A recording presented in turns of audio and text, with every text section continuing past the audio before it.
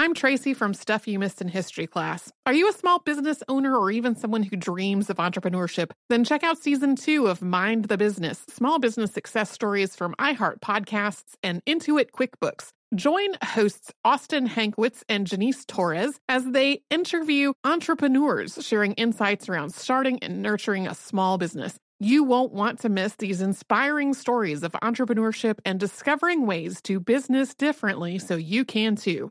Planning your next trip? Choice Hotels' family of 22 brands has over 7,400 locations and the perfect hotel for any traveler you want to be. Like a Cambria Hotel, serving up locally inspired craft cocktails for all my folks who maybe want to meet up and talk about Mad Royals. Check into a Radisson Hotel with flexible workspaces for you strivers who listen during business travel. Or a Comfort Hotel with free hot breakfast, family-friendly pools, and big spacious rooms for the parents who listen with their kids and need a little retreat. What are you waiting for? Join Choice Privileges and start earning points toward your next stay. Find a stay for any you when you book direct at choicehotels.com, where travels come true.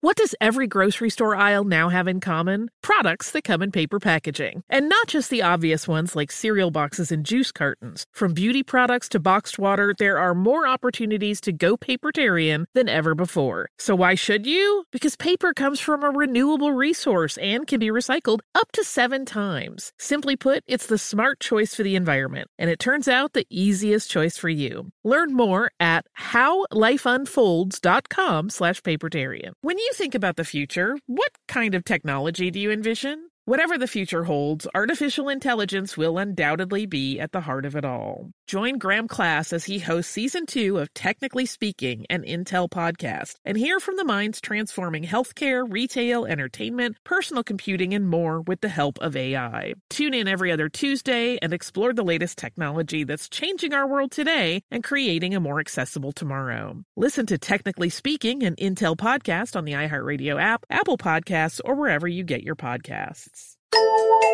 Welcome to Stuff You Missed in History class from HowStuffWorks.com.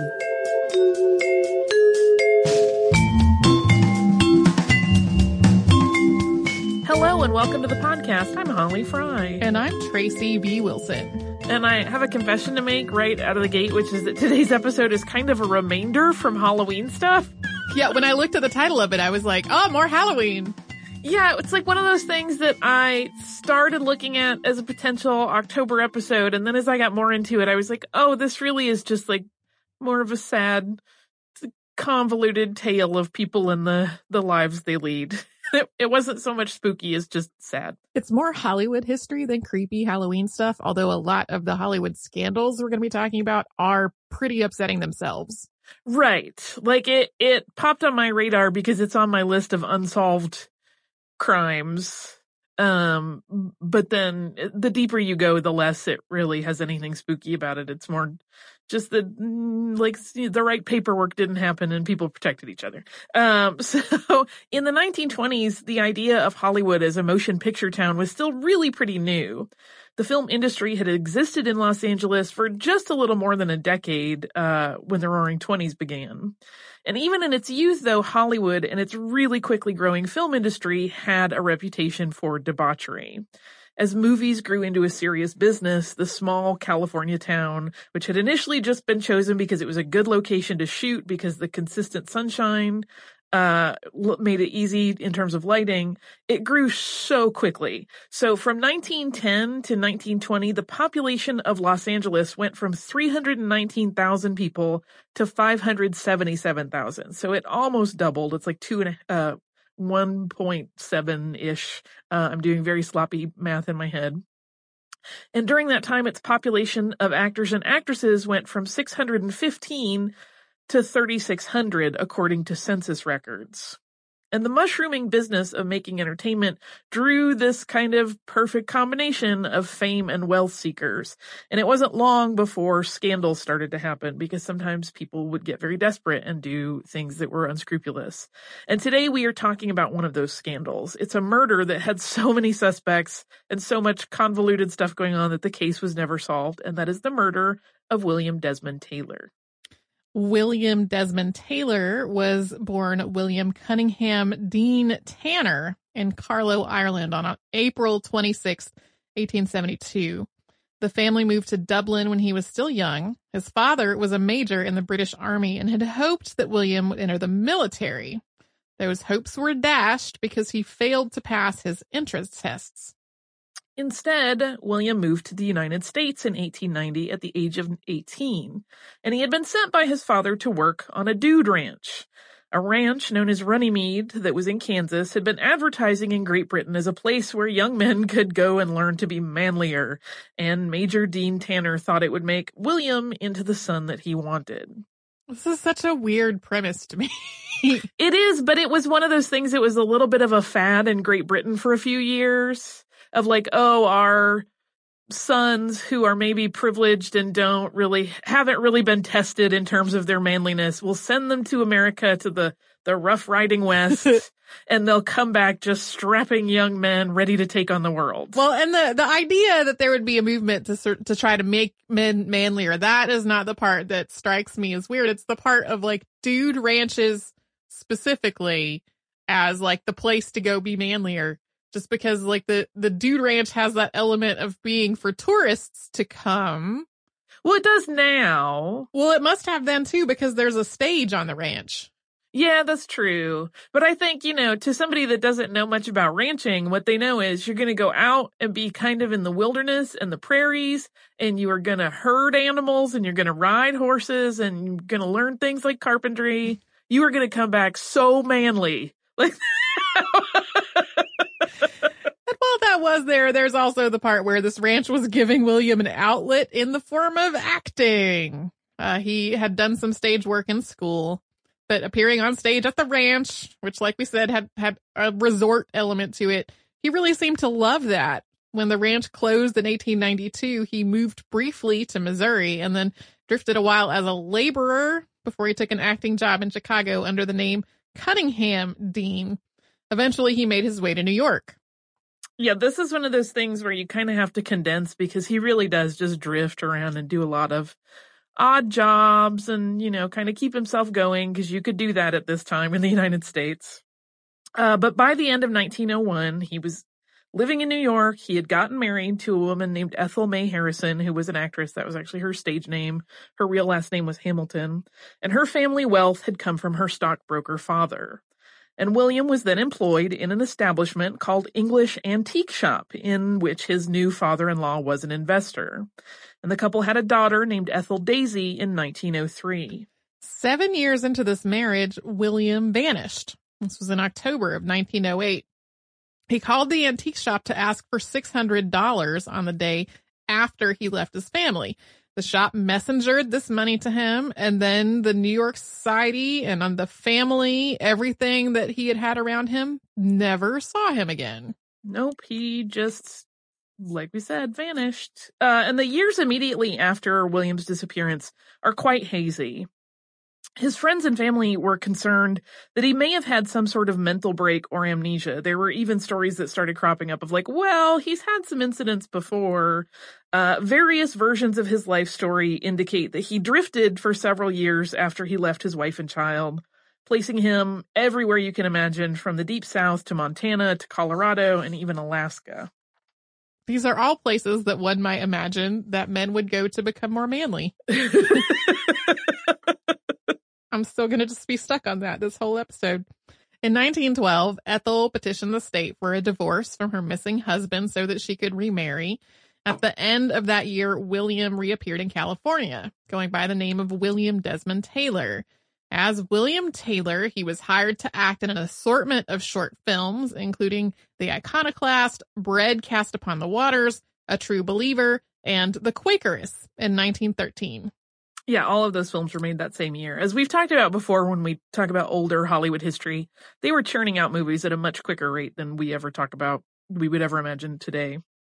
In 1914, Taylor started taking on work as a director as well, and for several projects, he actually worked as both actor and director. His knowledge, he was pretty well read. He could speak a couple languages pretty well, and he really loved literature, so he came off as very erudite, and his work ethic enabled him to really rise quite quickly as a major player in the fledgling film industry. During World War I, Taylor enlisted with the Canadian Army, but he never saw any action. He had enlisted in 1918 but the war ended before he could be shipped out. And so as the film industry was growing and the concept of a movie star became a thing, which was all happening in parallel to Taylor being part of it, Hollywood, as we said, started to attract people seeking fame and money and power. And in the early 1920s, the industry began experiencing its first scandals. There were a lot of them. In September 1920, actress Olive Thomas had spent the evening with her husband, Jack Pickford, brother of Mary Pickford, in Paris. Their marriage had been struggling because they both had hectic careers, and the two of them were hoping that a getaway could help mend their problems. But after coming back to their hotel room one evening, Olive drank a lethal dose of mercury bichloride. And whether she intentionally ended her life or accidentally ingested the fatal chemical remains uncertain. You might recall, if you listened to our Lon Chaney episode, that Chaney's first wife, Cleva Creighton, attempted to kill herself with mercury bichloride in 1913. One of the reported versions of this story was that Olive thought she was taking a sleeping aid, and she had misread the French label on the bottle, which had been prescribed for her husband. One of the reasons that's sometimes given for why there was mercury bichloride on hand in the first place was that Jack was using it topically to treat sores from syphilis.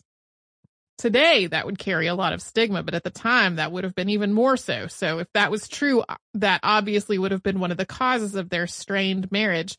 This scandalous element to the story, plus all these lingering doubts about whether the death was accidental or not, really started tongues wagging about how the Hollywood life had been the undoing of a sweet girl from Pennsylvania. As a side note, Olive's ghost is rumored to haunt Broadway's New Amsterdam Theater, but that ghost has never divulged what really happened the night she died. Yeah, as recently as last year, there were articles about this ghost. If you don't know Broadway or where the New Amsterdam is, it is where the Aladdin show has been running for quite some time, which to me, I don't know, makes it extra kind of witty that she would be hanging out watching the Aladdin show every night. Roughly 1 year after Olive's death in September of 1921, 25-year-old actress Virginia Rappe, or Rappe, or Rappa, depending on who you listen to, died several days after she had attended a party at the St. Francis Hotel. She had a ruptured bladder and she died of peritonitis. She had been seen in a room with superstar at the time, Fatty Arbuckle, and her friend, Maud Delmont, said that Arbuckle had sexually assaulted her, the actress Virginia. And though there was no evidence to back up the claim, and Arbuckle was acquitted of manslaughter, this story, which was very scandalous, had been front page news and reported in the most sensational ways possible to sell as many papers as possible. It's been almost 100 years and Fatty Arbuckle's name is still, like, whispered, intimately connected with scandal. Yeah, when you say it, it's like, people get that, like, scared look on their face of, like, I don't even want to hear about that. Because there were various versions, some of which are very, very upsetting to hear that we will not go into, but yeah, they're really lurid of how he may have assaulted her. And even some that were sort of more, I don't want to say mild because it still involves him forcing himself on her, but that were just like, he was so heavy when he forced himself on her, it caused this rupture. So there are a lot of different versions of it and they're very unseemly. So that is why even today, even though he was completely acquitted and there was no evidence, his name still has this sort of specter of ickiness on it. Yeah, it ended his career. He was blacklisted. He wasn't cast in another film for more than a decade. And he died just as it looked like that he might sort of make a comeback. And this whole incident really negatively impacted the whole film industry's image. By that point, Hollywood had gained this reputation as a place where people went to follow their dreams, only to often have things end in disaster. Headlines swirled about the lack of morality in filmmaking culture. And William Desmond Taylor was the advocate for the industry. He spoke about the good that films could do as censors threatened to clip anything even remotely considered scandalous. I was reading in one of his biographies that there was a scene in a picture where a woman was making baby clothes and the censors stepped in and said they had to cut it because it would confuse children who thought that the stork brought babies. So the censors were sort of trying to overcorrect. At the same time, some people in the film industry, like Taylor, were saying like, hey, we can also make wholesome films. We can kind of meet in the middle a little bit. He also cooperated with U.S. Attorney Tom Green to try to get rid of a drug problem that had been steadily growing in his movie studio over the years. Yeah, it was pretty common for people in the industry to use drugs either at parties or developing habits that became problematic. But despite all of his efforts, that image of this morally unglued, self-indulgent town was about to get a lot worse. But before we delve into this next section, we're going to pause and have a little sponsor break.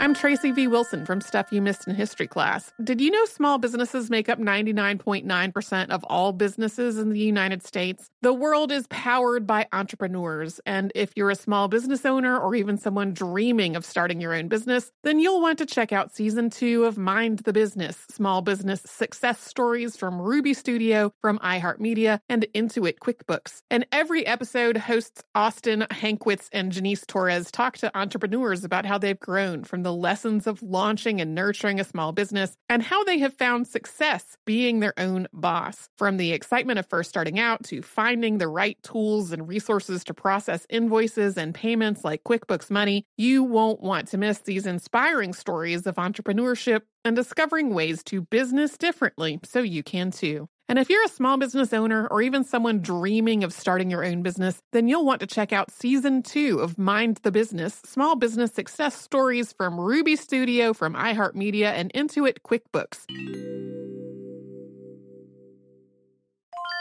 Planning your next trip? Choice Hotels has a stay for any traveler you want to be, with 22 brands and over 7,400 locations. Whether you're a business traveler, a family road tripper, someone who wants to seek out history and maybe make your own, or just planning a quick getaway, Choice Hotels has a stay for any you. Like a Cambria Hotel, where you can be a cocktail connoisseur and sip locally inspired craft beverages at downtown locations in the center of it all. This is a fun way to visit cities with a lot of history and a lot of fun in mind. Or a Radisson Hotel for all our productivity powerhouses out there. With flexible workspaces and on-site restaurants, you'll get the most out of your work trip. You'll get the coffee, the Wi-Fi, and the work done. And we can't forget about Comfort Hotels. Imagine you're a family road tripper, waking up in your big spacious room and then heading down to a free hot breakfast for the entire family, including waffles. So you'll be well fed and ready for the day's adventure, even if that's just relaxing. After that, you're spending all afternoon relaxing by the pool. You deserve it. What are you waiting for? Join Choice Privileges and start earning points toward your next stay. Find a stay for any you. Book directly at choicehotels.com, where travels come true.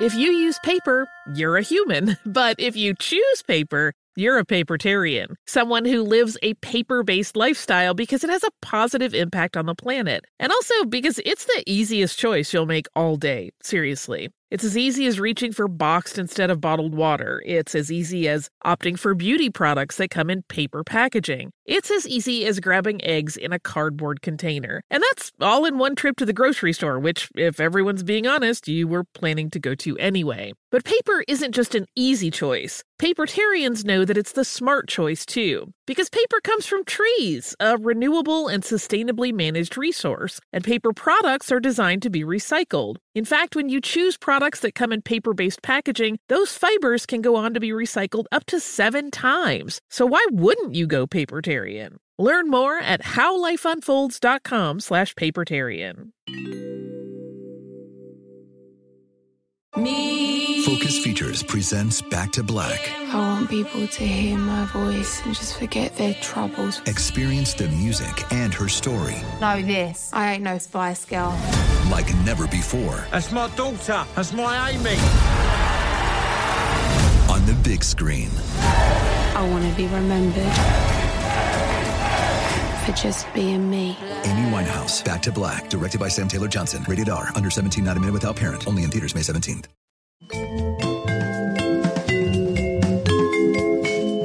On February 2nd, 1922, William Desmond Taylor's body was found in his home on Alvarado Street in Los Angeles. He had been shot in the back, although that was not initially immediately apparent. We'll talk about that in a moment. His valet, Henry Peavy, had reported for work in the morning and discovered him and began yelling, which alerted the neighbors. Taylor looked perfectly composed. He was dressed and he was lying on his back, dead in a pool of blood. Both the back and front doors had been locked when Peavy arrived for work, but the front door locked automatically. The police were also called that morning to the scene of what was reported as a natural death. It was obviously not natural to have been shot in the back, but initially it was thought that he may have fallen and hit his head, or, as a doctor who was called to the scene initially pronounced, that he had died of a stomach hemorrhage. They all did marvel, however, that the way he was lying seemed like nobody could have fallen, hit their head, and died that way, because he looked so put together. By the time detectives arrived at Taylor's home, it was already completely compromised by an assortment of the director's associates who were going through his belongings. When studio manager Charles Ayton arrived, he had commanded people to get rid of any piece of incriminating anything. I feel like this is a running theme every time we talk about our crime in our show. That then people came and wrecked the crime scene.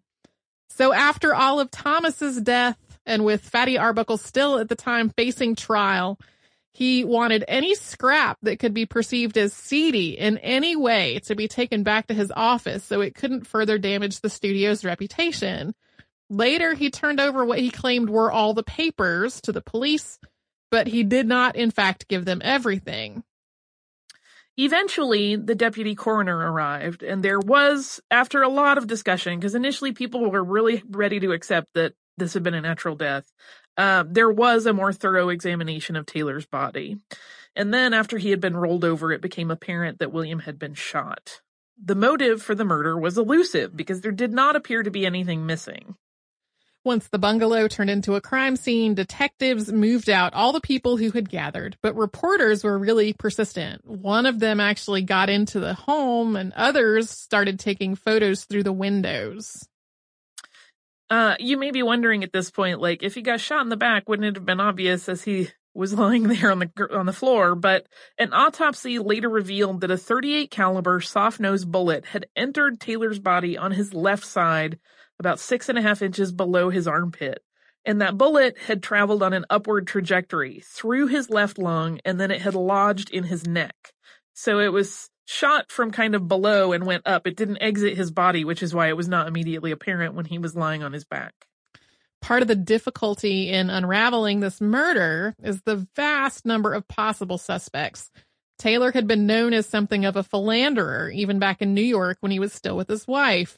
And there were a lot of young starlets that he had been linked to romantically over the years, even though a lot of those links they were basically unsubstantiated gossip.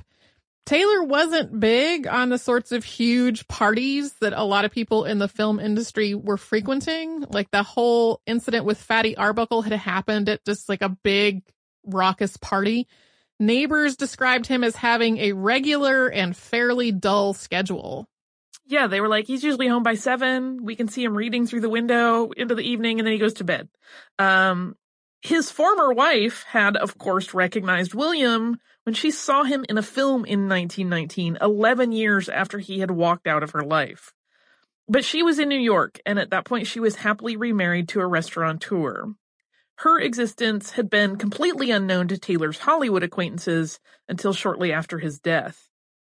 Some of his papers revealed that this person existed. And there were also papers describing that Taylor had met with his daughter the summer before he was killed, and that he might have been trying to reestablish some sort of relationship with his daughter and his ex-wife. So it was not likely to be a revenge scenario of his former wife. Not for her. She was in New York and accounted for during all of it. Additionally, it had become apparent that Taylor's relationship with his former employee, Edward Sands, had become strained. Sands had actually left Taylor's employ 7 months before the murder. The valet had forged Taylor's signature on checks and then crashed his car while Taylor was traveling outside the country. He was neither seen nor heard from again after Taylor's murder. Yeah, he's one of the nebulous suspects that a lot of people point to. That does make sense in some ways. He had a criminal history, but there are also a lot of things that don't make sense. Like, basically, he was running from the law, and it wouldn't make sense for him to show back up in Los Angeles and be like, hi, I'm going to do some high-profile killing of things, because he was trying to be on the lam. Taylor also, it turned out, had a brother that was living in the States, Dennis Dean Taylor. And oddly enough, just as William had done in 1908, Dennis had left his family, although he did so 4 years later in 1912. But Taylor had found out about this and was actually supporting his sister-in-law and her 2 children, it turned out. He had been sending them regular checks every month. This tangle of the 2 brothers and their abandoned families was never entirely cleared up, but it did fuel a lot of speculation about Taylor and his mysterious life. As more information about Taylor was uncovered, it only made things more confusing. People who had known him during those years that he had vanished started coming forward. He had used all kinds of different aliases while working various labor jobs. Yeah, it's one of those, reading through this whole story in a few different books, it's kind of interesting because you're like, oh, these are all the tropes of like mystery movies, but these all happen in a person's actual life where he vanishes, he lives several other different lives, he has like franchise lives, and then he finally settles in Hollywood. A neighbor named Faith McLean was the only person to have seen anything the night of the murder. She said that she had seen a man leaving Taylor's home around 8 p.m., and her description of the man was stocky but not fat. This kind of excluded Sands because he was considered to be fairly overweight. This person that McLean described was clean-shaven with a plaid cap and looking, as she put it, quote, like my idea of a motion picture burglar. I imagine that as carrying a crowbar and looking suspiciously over one's shoulder. 2 attendants at a nearby gas station said they had been asked Taylor's address by a stranger, and an unknown man was seen boarding a streetcar at the Maryland Avenue stop, which was not far from the crime scene. When shown photos of Sands, none of the people who described this stranger thought it was the same man. Yeah, and there are people that say none of these people are even describing the same person. Like, their descriptions were general enough that some people started to automatically assume it was the same person, but there's not really enough clear, hard detail to know. It is estimated, to further complicate things, that 300 different people confessed to this murder in police stations across the country, but they were all written off as false confessions. Was every lead based on these exhaustively examined? Probably not. But the investigation ended up focusing around 3 women primarily, none of whom were those people that showed up in police stations to confess. These were Mabel Normand, Mary Minter, and Mary Minter's mother, Charlotte Shelby. So we're going to talk through the 3 of them, starting with Mabel. Mabel Normand was a comedian who had been romantically linked with Taylor, at least according to gossip columns. Mabel was very successful in films, but she also really abhorred all the artifice that the industry's culture had taken on. She had a reputation for being kind and generous, but she also had a drug problem. She traveled to New York to try to get away from all this, and it was the news of Olive Thomas's death that really snapped her into the realization that she needed to get sober. She and Olive had been friends and had partied together, and Mabel saw her own fate as being potentially the same as Olive's. Mabel and William were really close friends, and they corresponded often, and their letters to each other were very sweet. She had been involved with men before him who had been really unkind to her, but she and William seemed really more to have a deep friendship rather than a romantic relationship. It was William that she called after Olive's funeral asking for help, and he was completely encouraging. And when she checked herself into a rehab program at a sanatorium north of Seneca Lake, New York, it was rumored that Taylor actually paid the bill for it. When Mabel came back to Hollywood looking radiant and healthy, Taylor was often her escort around town, leading to the belief that the 2 of them were a couple. But there's also a likelihood that this was just a way for Taylor to support his friend's sobriety as she started making herself visible again in Los Angeles.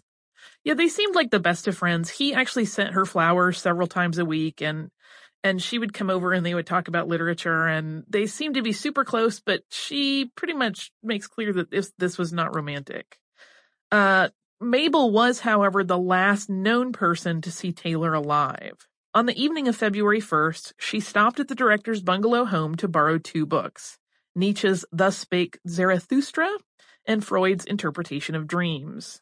The two then shared a drink, and then Taylor walked her to her car. He was supposed to call her at 9 p.m., but he didn't. But she had already been asleep, and her maid did not normally wake her up if she got calls after she was in bed, so she thought nothing of this. Detectives who were piecing this crime together believed that as Taylor was walking Mabel to her car, the assailant snuck into the bungalow. Yeah, they did investigate Mabel, though, because on a tip that Mabel had a .38 caliber revolver like the one that was used to kill Taylor, police searched her home. And they did find 2 handguns, but both were .25 caliber weapons that were not a match for the murder weapon. And so the police pretty quickly determined that Mabel was not the killer. She was also, of the people they interviewed, seemed to be the most deeply grieving over the whole loss. Mabel's life continued to have problems after Taylor's death. Not long after the murder, she had a date in a jazz club with a married man named George S. Patterson. He died in a car accident after they parted ways that evening, and then the newspapers used that whole event to smear her. Yeah, it was kind of like, isn't it weird that 2 men that you were close to both died so soon after one another? It was really unkind. And then she was also involved in a shooting in 1924 when her driver killed her boyfriend. It turned out that the driver was an escaped convict who, like many people in Hollywood, had taken on a new identity.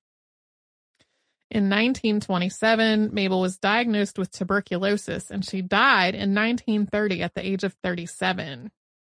Next up, we're going to take a look at the mother-daughter duo who are most frequently linked to Taylor's death. But first, we're going to pause again for a little sponsor break. I'm Tracy V. Wilson from Stuff You Missed in History Class. Did you know small businesses make up 99.9% of all businesses in the United States? The world is powered by entrepreneurs, and if you're a small business owner or even someone dreaming of starting your own business, then you'll want to check out Season 2 of Mind the Business, Small Business Success Stories from Ruby Studio, from iHeartMedia, and Intuit QuickBooks. And every episode, hosts Austin Hankwitz and Janice Torres talk to entrepreneurs about how they've grown from the lessons of launching and nurturing a small business and how they have found success being their own boss. From the excitement of first starting out to finding the right tools and resources to process invoices and payments like QuickBooks Money, you won't want to miss these inspiring stories of entrepreneurship and discovering ways to business differently so you can too. And if you're a small business owner or even someone dreaming of starting your own business, then you'll want to check out Season 2 of Mind the Business, Small Business Success Stories from Ruby Studio, from iHeartMedia, and Intuit QuickBooks. Planning your next trip? Choice Hotels has a stay for any traveler you want to be, with 22 brands and over 7,400 locations. Whether you're a business traveler, a family road tripper, someone who wants to seek out history and maybe make your own, or just planning a quick getaway, Choice Hotels has a stay for any you. Like a Cambria Hotel, where you can be a cocktail connoisseur and sip locally inspired craft beverages at downtown locations in the center of it all. This is a fun way to visit cities with a lot of history and a lot of fun in mind. Or a Radisson Hotel for all our productivity powerhouses out there. With flexible workspaces and on-site restaurants, you'll get the most out of your work trip. You'll get the coffee, the Wi-Fi, and the work done. And we can't forget about Comfort Hotels. Imagine you're a family road tripper, waking up in your big spacious room and then heading down to a free hot breakfast for the entire family, including waffles. So you'll be well fed and ready for the day's adventure, even if that's just relaxing. After that, you're spending all afternoon relaxing by the pool. You deserve it. What are you waiting for? Join Choice Privileges and start earning points toward your next stay. Find a stay for any you. Book directly at choicehotels.com, where travels come true.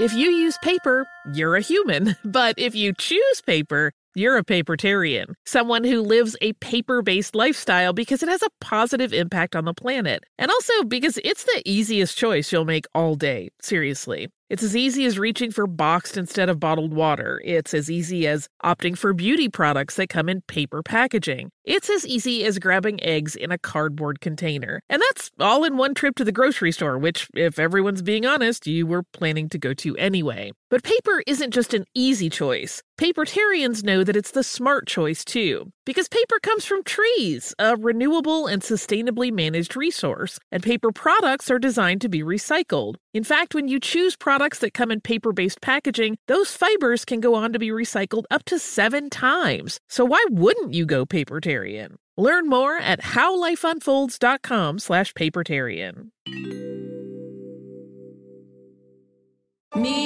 Focus Features presents Back to Black. I want people to hear my voice and just forget their troubles. Experience the music and her story Know this, I ain't no Spice Girl. like never before. That's my daughter. That's my Amy. On the big screen. I want to be remembered for just being me. Amy Winehouse, Back to Black, directed by Sam Taylor Johnson. Rated R, under 17, not a minute without parent. Only in theaters May 17th.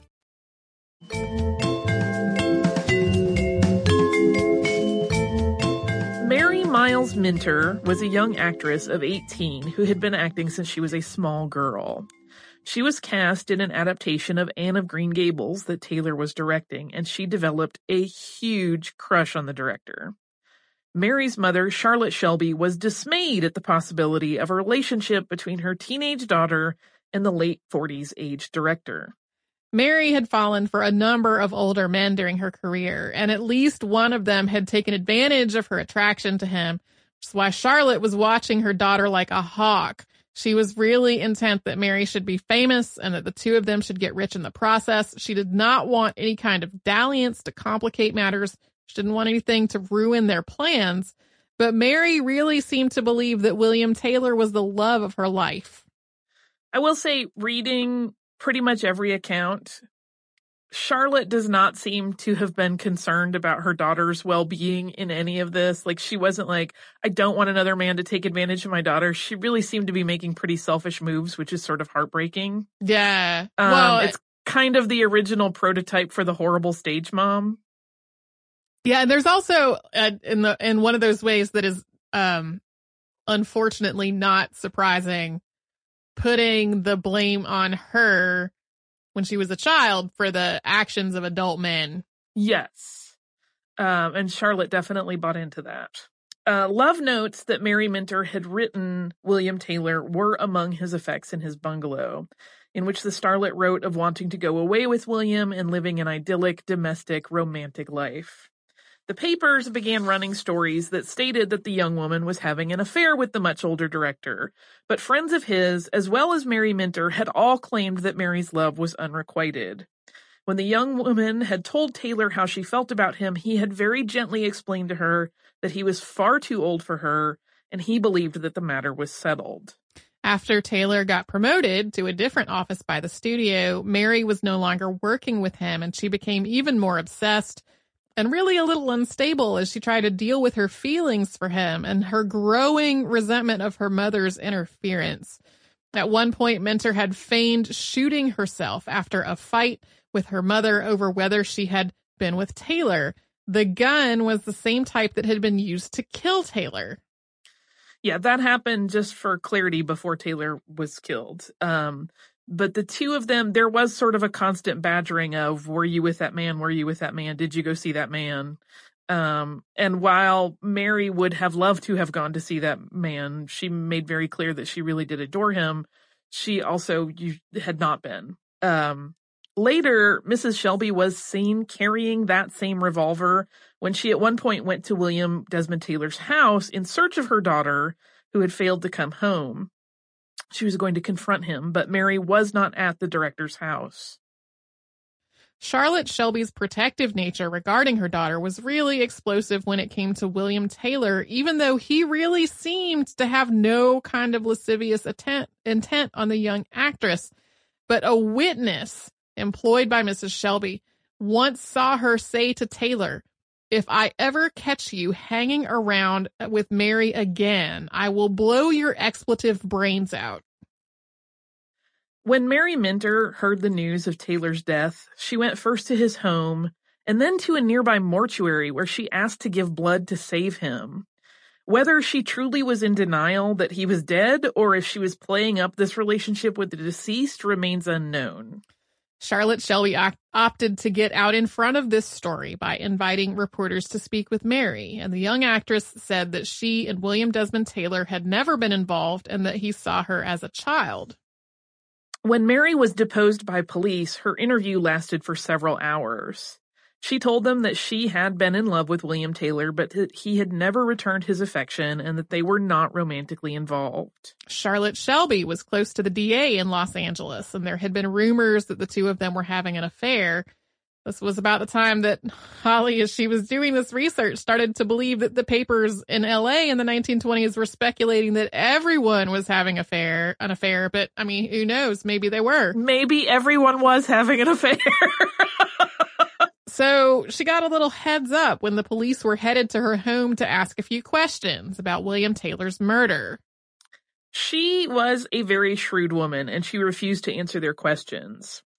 Eventually, detectives that were pretty convinced that she had probably murdered Taylor cooked up this wacky ruse to try to lure her out by running a fake story in the newspapers that a spiritualist had communicated with the deceased William Desmond Taylor and had learned the killer's identity and that it was a woman with a beautiful daughter. This was, of course, all a farce, but it was designed to spur Shelby into some sort of action. And the morning that story ran, Shelby phoned her lawyer immediately, but it really didn't result in anything more, and she did not come forward to confess as they were hoping. One of the detectives in the case pulled 3 blonde hairs from the jacket that Taylor had been wearing when he died. He had an expert compare them to hair from Mary Minter, and they were declared to be a match. The theory was that Charlotte had walked in on Mary and William as they embraced and had shot Taylor, and then Mary had arranged the body. Just as investigators really thought they were getting pretty close to solving this crime, they were ordered to drop the case by the district attorney, the same one that was good friends with Charlotte Shelby. But as the investigation once again pointed to Shelby several years later, she claimed at that point that she and William Taylor had been the best of friends, that there was no animosity between them. This was a flat-out lie, as anyone who knew them would have attested to. But when she was questioned at that point about the whereabouts of her .38 caliber revolver, which she was known to have owned, the DA had actually given it to her, she confessed to investigators that her mother had taken the gun somewhere and disposed of it, but that she did not know where. Director King Vidor later told people that Mary Minter had strongly suggested that her mother had killed William Taylor. Charlotte Shelby's other daughter, Margaret, also started openly accusing her mother of the murder in the 1930s, although Margaret's version of events was wildly off the known facts of the case. This mismatch in the description of the killer and Charlotte Shelby was the one real halting point in her status as a suspect. Yeah, Faith McLean's description definitely did not describe anybody that looked like Charlotte Shelby. And so even when they felt like they had a lot of good circumstantial evidence, that always pretty much put an end to things. It's like, but she doesn't look at all like the one person that a witness saw. In 1937, 15 years after the murder, Charlotte Shelby's former chauffeur told police that his employer had asked him to remove all of the ammunition from the gun that she owned immediately after the murder of William Desmond Taylor was publicly known. She claimed at the time that she feared that Mary was going to turn the pistol on herself. He had put this ammunition on a beam in the basement of Charlotte Shelby's former residence, and when the police went to the home, which at that point was occupied by other residents, the bullets were still there. They were matched to the bullet that had killed Taylor, which was significant because it was an older style of ammunition that was not normally used in 1922. Yeah, the ammunitions expert said something to the effect of like, this is 1 in a million or something crazy like that. Like if you find this ammunition, it's got to be the same person. The case was reopened based on this new evidence, but when she appeared before a grand jury, Charlotte Shelby suddenly had a backup witness for an alibi. Prior to that, there had always been a little discrepancy in her whereabouts at the time of the murder. She had always said she was at her house, but Mary and Mary's grandmother who were at the house were like, no, she wasn't. So it was always a little unclear if she had been in the house and they just didn't know or not. But this time she had a friend back her up and say he was there with her. After the hearing, she told reporters, quote, "One of the worst tortures for any person, particularly a woman, is to go through life with a cloud of malicious innuendo constantly hovering over her like a specter. Why must William Desmond Taylor's murder follow me through the years? I want to live the rest of my life in happiness and peace if I may be permitted to do so." The case was closed after the hearing, and it was never reopened. In the meantime, though, in those 15 years, Mary Minter's wholesome image was tarnished by the rumors of a sexual relationship with Taylor, even though everyone denied that such a thing existed. So she was this sort of ingenue type actress, and so it just was really incongruous with the image that they were trying to promote for her. So her contract with the studio wasn't renewed. She did manage to move away from her mother, but she quickly realized that because she had been basically a child star and then an actress and her mother had managed everything, she did not have the skills to manage money on her own. And moreover, there wasn't any money coming in to manage anyway. For a while, she seemed to constantly want to dredge up the case in an effort to stay relevant. And at one point, she even fabricated a whole story that somebody had tried to murder her. She also started a rumor that her mother had been jealous of her relationship with Taylor and hinted that there had been a romantic involvement. She finally ended up marrying into wealth and living out her life in a happy obscurity. Yeah, when she went through that phase where she was saying a lot of crazy things to the press, it is pretty widely believed that she was developing a pretty bad dependency on drugs, and that's why she was so erratic all the time. Another woman in Taylor's story, though, that was not really investigated at the time was Margaret Gibson. And Gibson, who went by Gibby, knew William Desmond Taylor. They had been actors together in their early careers. This was before Taylor had even moved to Los Angeles. Gibby ran into some legal trouble after an arrest for dealing opium and possible prostitution under a sort of an umbrella vagrancy charge. She had been acquitted, but she knew that her career, which she had been trying to get off the ground, was never going to get its feet back under it. So she reinvented herself as an actress under the name of Patricia Palmer. With her new name and an age that she fudged, Gibby, or Patricia, sought out her old friend who was then head of the famous Players Lasky studio, but she didn't get the help she hoped for. Instead, her life wound up spiraling into just a constant clawing effort to try to make it in Hollywood. That often involved some really seedy people and eventually included being part of a blackmail ring. Yeah, Gibby was so desperate.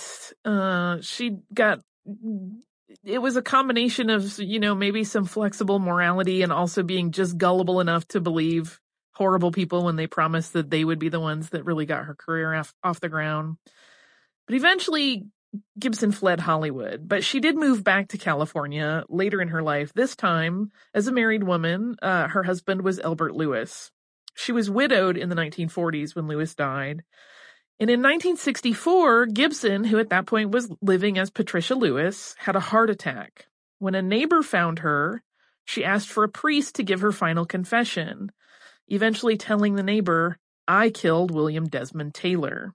It's possible that even if she didn't physically kill Taylor, that her blackmail dealings may have led to his demise in some way. If she was feeding information to the people who did in his life, she might have felt that she was responsible for his untimely end. Even so, in addition to that, people confess to things they didn't do, like, all the time.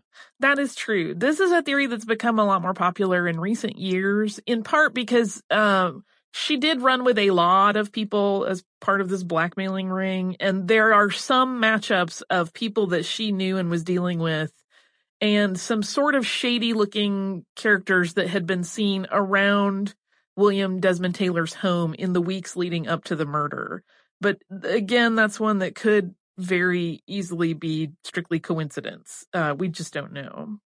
And to further complicate the picture of Taylor's life and who in it might wish to harm him, it slowly came to light in all of this post-murder investigation that he may have been bisexual. Friends eventually started speaking about his jaunts into opium clubs in Los Angeles that catered to gay men, and there were headlines that ran in papers about Taylor visiting, quote, queer places. The studio tried to spin these stories as the director scouting kind of, color for his films, but this really didn't have any effect.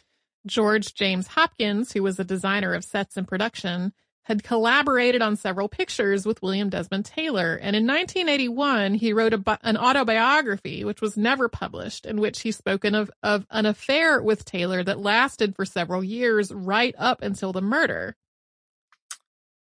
It's possible that someone was blackmailing William Desmond Taylor. Given his abandoned family and the possibility of bisexuality and even his career in film, there were plenty of secrets that he may have wanted to keep under wraps. The revelations about the many secrets of Taylor's life, which fed into this larger story of scandal in Hollywood, really had a serious impact on the film industry.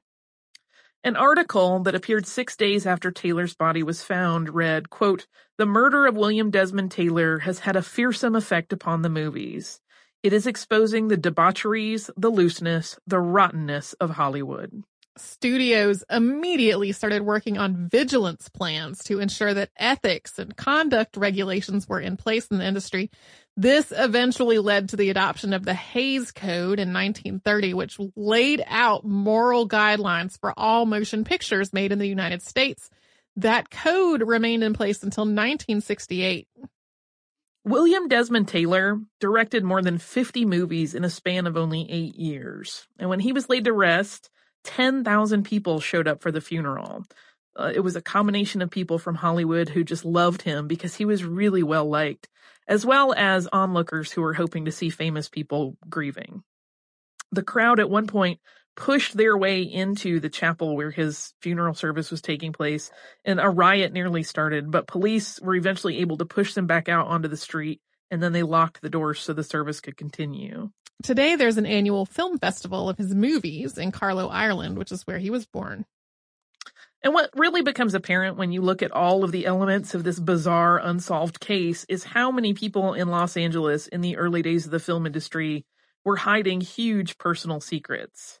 And the truth of what happened the night that William Desmond Taylor died will likely never be known, though there are certainly plenty of books written about the case, each of which seems to favor a different killer. It comes up a lot when you're reading histories of this case, like how easy it was for someone to just show up in Los Angeles and say, my name is X. And there were not the easy ways to background check people as there are now. And people would go, okay, X, let's do this. So a lot of the people that had moved there were kind of starting over and maybe had some unsavory things that they wanted to leave behind. Just, a fascinating and kind of sad thing in many ways. Do you also have some listener mail? I do, and it is fascinating, but not sad at all. It's delightful. This is from our listener, Julie. She says, autumn greetings to the beloved host of my favorite podcast. Woo, I managed to get out of that which name to mention first dilemma. As an aside, for the record, I don't think Tracy nor myself care which one of us you mentioned first in any greeting. No, I really don't. Do whatever you want. Yeah, it's a pretty even spread, I think. I started listening to your podcast a few months ago to keep me entertained and awake on a cross-country drive from North Carolina to Washington. Anyone who thinks history is boring hasn't heard your take on it, and I thank you for making that experience far more enjoyable than I could have wished. I love that you challenge me with topics that I would never pick for myself and manage to make me think new and different thoughts on subjects I've been familiar with for a long time. I wonder if this is one of the reasons you get so many listener requests for topics that seem on the face to be too well known for a missed in history subject. Like so many other listeners, I frequently cross paths with topics you've covered, and I love that I know more because of your work. She says her most recent example is seeing copies of the Sears Wish books on display in Powell's bookstore in Portland, which is a must visit whenever you're in town. I have been there. It is amazing. Anyway, she says, here's the really delightful part. I like to crochet while I listen to your podcast, and remembering Holly's glee and talking about candy corn, I had a bit of inspiration for a Halloween and thank you gift. Fortunately for Tracy, you will not have to pretend these are tasty. She also does not like candy corn. So she crocheted us these really cute, they're like candy corn handbags. She says you can use them as festive purses or to hand out candy. Look how cute. But here's what I discovered. You can roll up the sides with handles and make them a lovely hat. What? Candy corn hat. That's amazing. Which I'm perfectly happy to always wear a hat and more likely to do that than add another bag to my out of control bag collection. So they are absolutely delightful. Julie, thank you so much. I smiled so big when I opened this parcel because it is colorful and fun and features candy corn. And she also added in some really cute fun stuff that she added in at the last minute, which were some cool postcards that she added in. So thank you. What a delight, and it made my day. So if you would like to write to us, you can do that. We're at historypodcast@howstuffworks.com. You can also find us across the spectrum of social media as Missed in History. If you would like to research additional things or just check out our homepage, that is missedinhistory.com, where you will find show notes for every episode Tracy and I have ever worked on, as well as an archive of every show that has ever existed since the beginning of the podcast. So indeed, come and visit us at missedinhistory.com.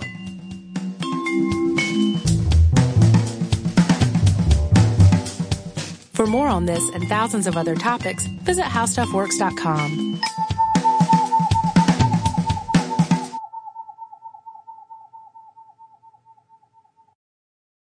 Xumo Play is your destination for endless entertainment. With a diverse lineup of 350-plus live channels, movies, and full TV series, you'll easily find something to watch right away. And the best part? It's all free. Love music? Get lost in the 90s with iHeart 90s, dance away with hip-hop beats, and more on the iHeartRadio music channels. No logins, no signups, no accounts, no hassle. So what are you waiting for? Start streaming at play.xumo.com or download from the app and Google Play stores today. All you can stream with Xumo Play. The wait is almost over. Get ready for the 2024 NFL season as the full schedule is announced. Every rivalry, every rematch, every rookie debut, every game revealed.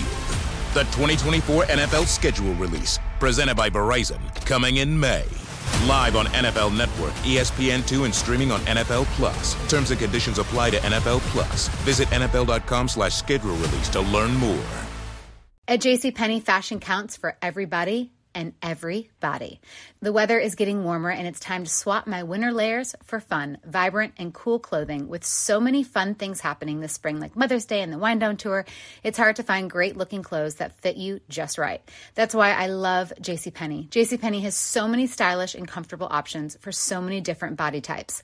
I've been blown away by their selection, and everything hugs my body in all the right spots. Refresh your wardrobe this spring with style that gets you. Something to wear that fits your favorite moments of the season at prices that feel just as good. Discover brands that get you and put style and comfort first, like Worthington and Liz Claiborne for her, each in women's petite and plus sizes. Here, spring comes in all shapes, sizes, and colors. JCPenney, make everybody count. With every CBD product claiming to do something different, it's nearly impossible to decide what's best for you. Lazarus Naturals pioneered the farm-to-front-door model of transparency, where they handle each step of the production process to ensure quality, potency, and consistency. Scannable labels allow you to see the test results of your hemp batch, so you can be confident in the safety and quality. Visit LazarusNaturals.com today. Lazarus Naturals, committed to improving your life as well as the world around you. Not available in Idaho, Iowa, or South Dakota.